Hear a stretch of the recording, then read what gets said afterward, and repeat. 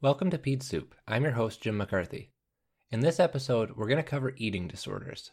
It can be a pretty broad topic, so we'll focus on the big two, anorexia and bulimia, with a little bit about red flags for disordered eating in general. Eating disorders are hard to diagnose, even harder to treat, and have the highest mortality rates of any mental health diagnosis, as high as 10 to 15% for anorexia. For context, untreated diphtheria is less than 10%, and pertussis in infants, which we all worry about for a good reason, is less than 4%. Eating disorders are sneaky, which can make it hard to make a diagnosis.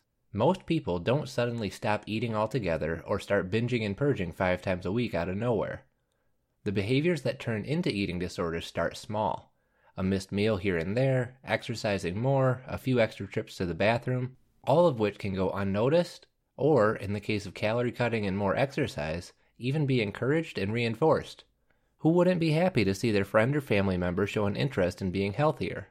There's actually some evidence that patients who start out overweight or obese are at a higher risk for a delayed diagnosis of an eating disorder, in no small part because in the beginning it seems like they're doing the right things for themselves. Obviously, not everybody who starts focusing more on diet and health habits is going to progress to an eating disorder. Most of us, me included, could probably stand to cut a few calories and get some more exercise. The patients with eating disorders are the ones who cross the line from healthy habits into maladaptive behaviors and obsessions that can do a lot of damage. The lead up to that line brings us into some of the early warning signs of disordered eating. Patients start showing abnormal eating behaviors, which can be almost anything and include being secretive around meals, intermittently binge eating, and cutting out entire food groups like a sudden switch to veganism. Again, most of these things can happen somewhere on the normal spectrum and not be tied to any kind of disordered eating. The pattern matters much more than any one behavior. A fixation on body image is also a major part of all eating disorders, but that's yet another area where it can be tough to separate what's pathological from what's normal adolescent development. In later stages, things are more obviously wrong, and patients with disordered eating start having weight loss or slower than expected weight gain, and their poor nutrition can lead to growth stunting and puberty delays. Most of those early warning signs are up to the patient's family and friends to notice, and as a clinician, it can be hard to pick up on an eating disorder unless someone reports a concern or you start seeing changes in the growth chart or on your exam. When you take a history from a patient with a suspected eating disorder, the details matter most. Have them walk you through their diet and exercise patterns and try to get them to be as specific as possible. Go over any recent stressors and ask the usual adolescent medicine questions about sex, drugs, alcohol, and any potential abuse. Even though it might seem uncomfortable, you should absolutely talk about how they feel about their body image and weight, and sometimes come right out and ask if they think they're overweight. It's also a good idea to review the family history for anyone with an eating disorder and investigate what kind of growth patterns other family members had. A 15-year-old who's below average height and hasn't hit puberty yet is a lot less concerning for disordered eating if she comes from a family of petite late bloomers. Like with any sensitive subject, be sure to talk to the patient alone to avoid them clamming up in front of their parents. And it can also be pretty helpful to talk to the parents without the child in the room to get the most detailed picture possible. Physical exam findings are a little bit more variable depending on the specific eating disorder. Any eating disorder patient can have slow heart rates as the body goes into parasympathetic overdrive to conserve energy, along with orthostatic changes in their heart rate and blood pressure from being volume depleted. In bulimia, the classic findings, especially on test questions, are calluses and abrasions on the knuckles, dental erosions, enlarged parotid glands, and loss of the gag reflex, all of which develop due to repeatedly inducing vomiting.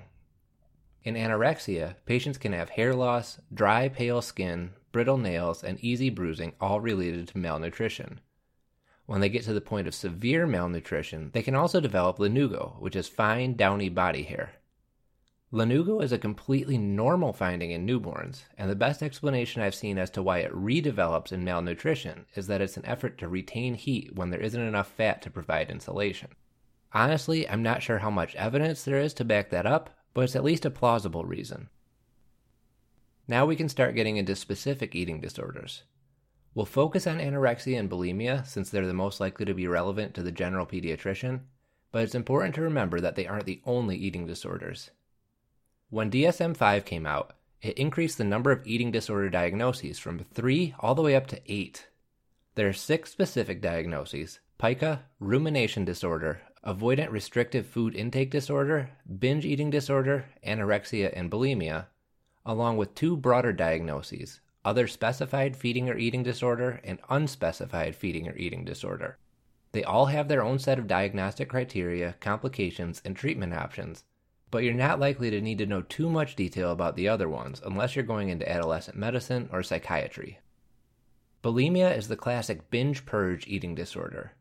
It has a lifetime prevalence of around 3%, and in terms of morbidity and mortality is less severe than anorexia. To make the diagnosis, DSM-5 says 5 criteria have to be met. First, patients will have episodes of binge eating, which is defined by the DSM as an amount definitely larger than most people would eat in a similar amount of time under similar circumstances.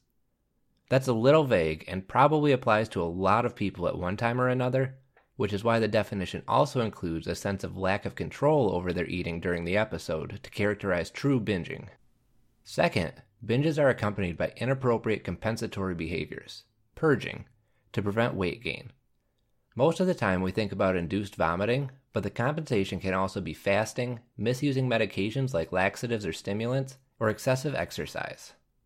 Third, the episodes of binge eating and compensation have to occur an average of once a week over the course of 3 months.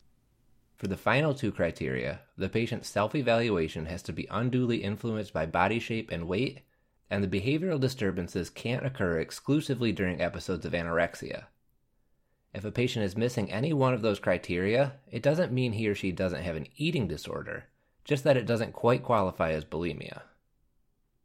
To be perfectly honest, the other major eating disorder, anorexia, is the absolute worst.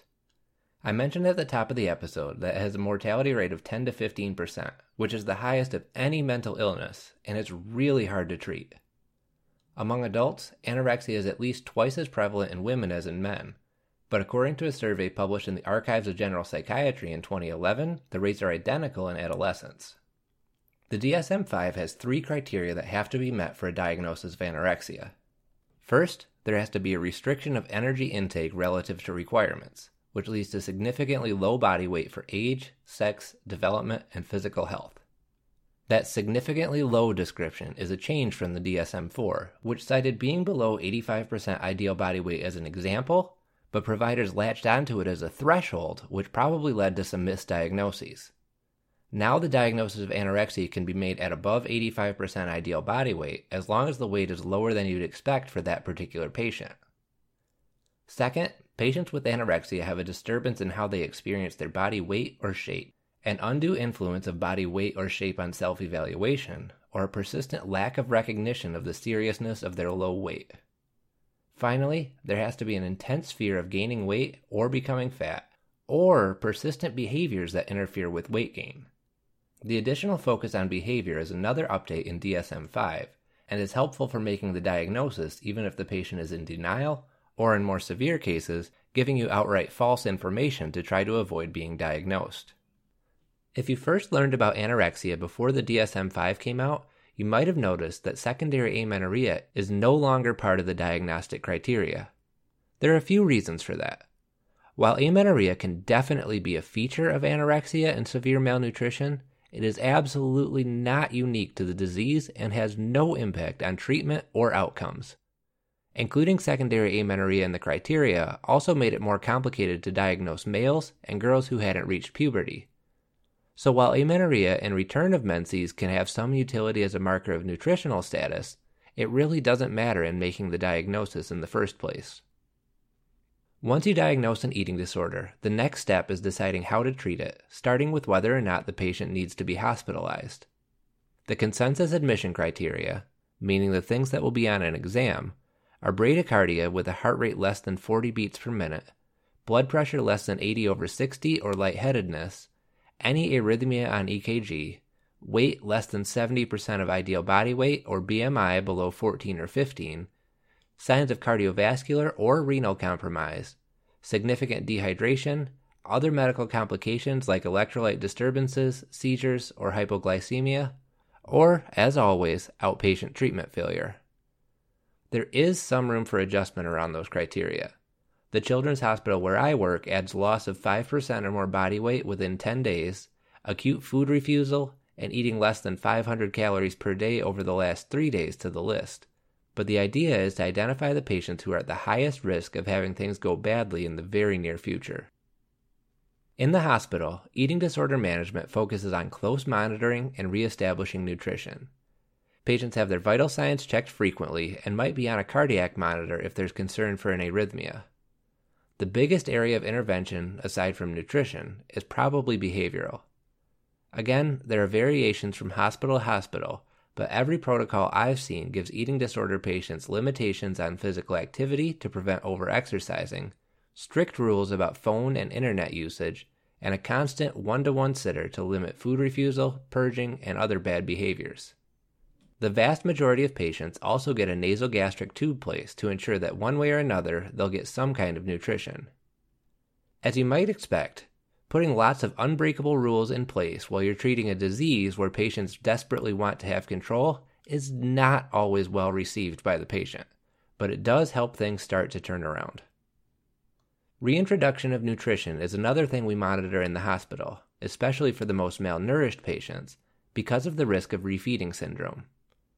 Refeeding syndrome was first described in prisoners of war and Holocaust survivors after World War II and is a potentially life-threatening condition that results when severely malnourished patients receive aggressive nutritional rehabilitation. Starting with some background physiology, even when no nutrition is coming in, the body still has to use energy to keep its basic functions going, and it works its way through different energy sources. After the first 1 to 3 days without food, the glycogen stores in the liver are depleted and the body decreases insulin production to keep the blood glucose from dropping too low. In about a week, it starts breaking down fat and protein for gluconeogenesis, and after 8 to 10 days, the energy source shifts again to ketone bodies. After 30 or more days, about all that's left to use is muscle, so the body starts to break that down for fuel. While all of this is happening, the ions in the body like magnesium, phosphorus, and potassium shift in and out of the cells to maintain homeostasis, even though the body as a whole is depleted of salts and pretty much everything else. If you put nutrients back into that starving body all at once, it can be a major shock to the system. Because insulin production was down-regulated, almost any intake can trigger hyperglycemia, fluid shifts, and dehydration before the pancreas gets back on track. The liver is ecstatic to see all the new glucose and amino acids coming in and shifts into anabolic mode, taking those building blocks and producing glycogen and proteins. If you remember back to biochemistry class, all those processes from transporting molecules into cells to building more complex structures and shipping them back out to the body all take different ions as ingredients, co-transporters, and cofactors.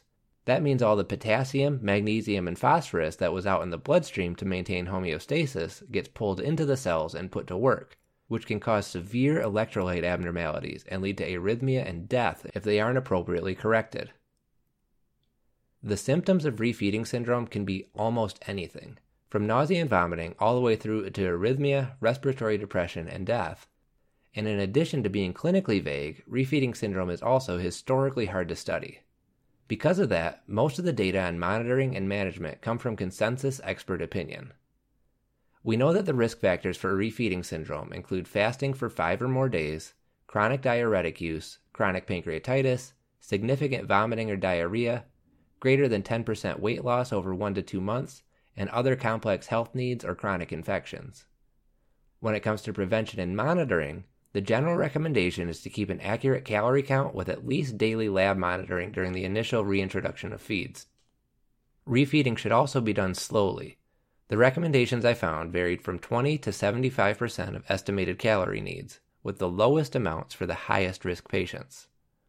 Once you decide your risk level, lab frequency, and initial refeeding rate, most protocols recommend advancing the calories by 10 to 25% each day until you reach the goal sometime in the first week of treatment.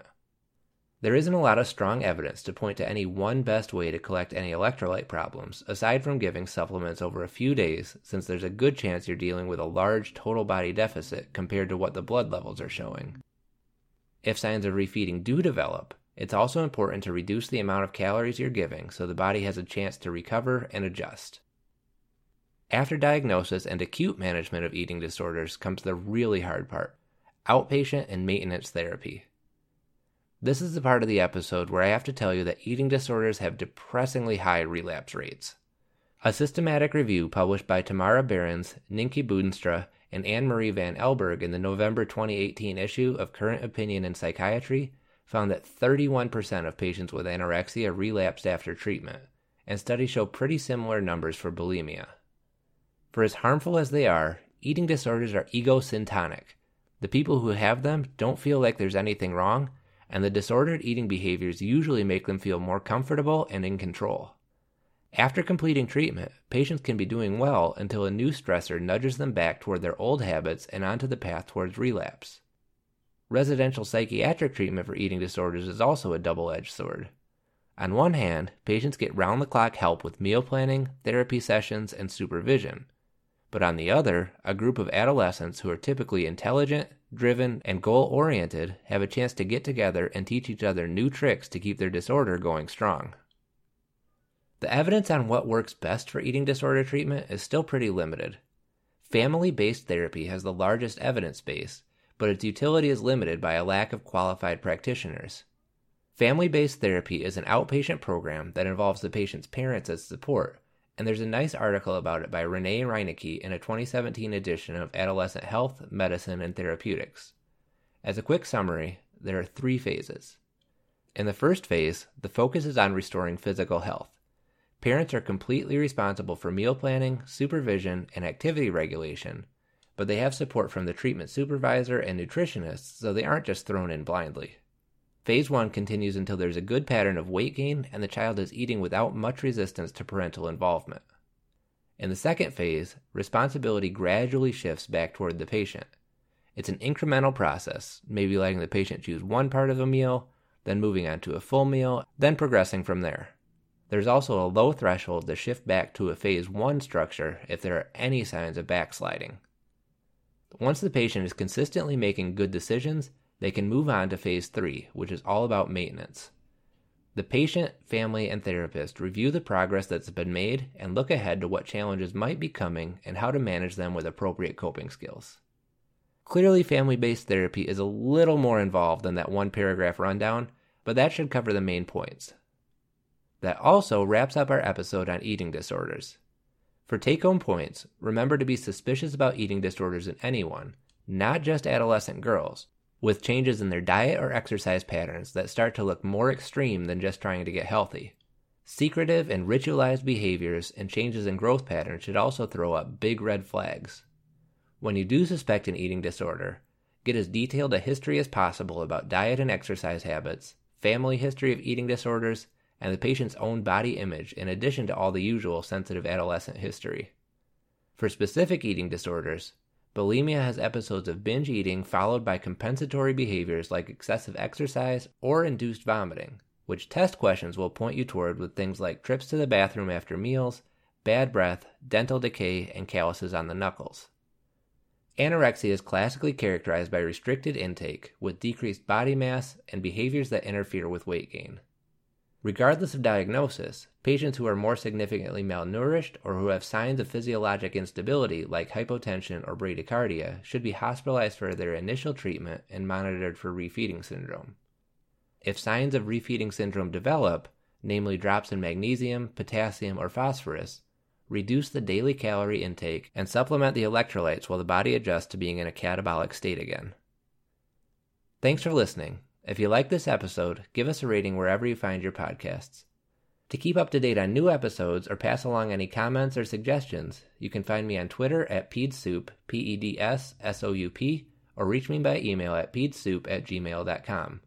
I'm Jim McCarthy, and we'll be back next time with more Peds Soup.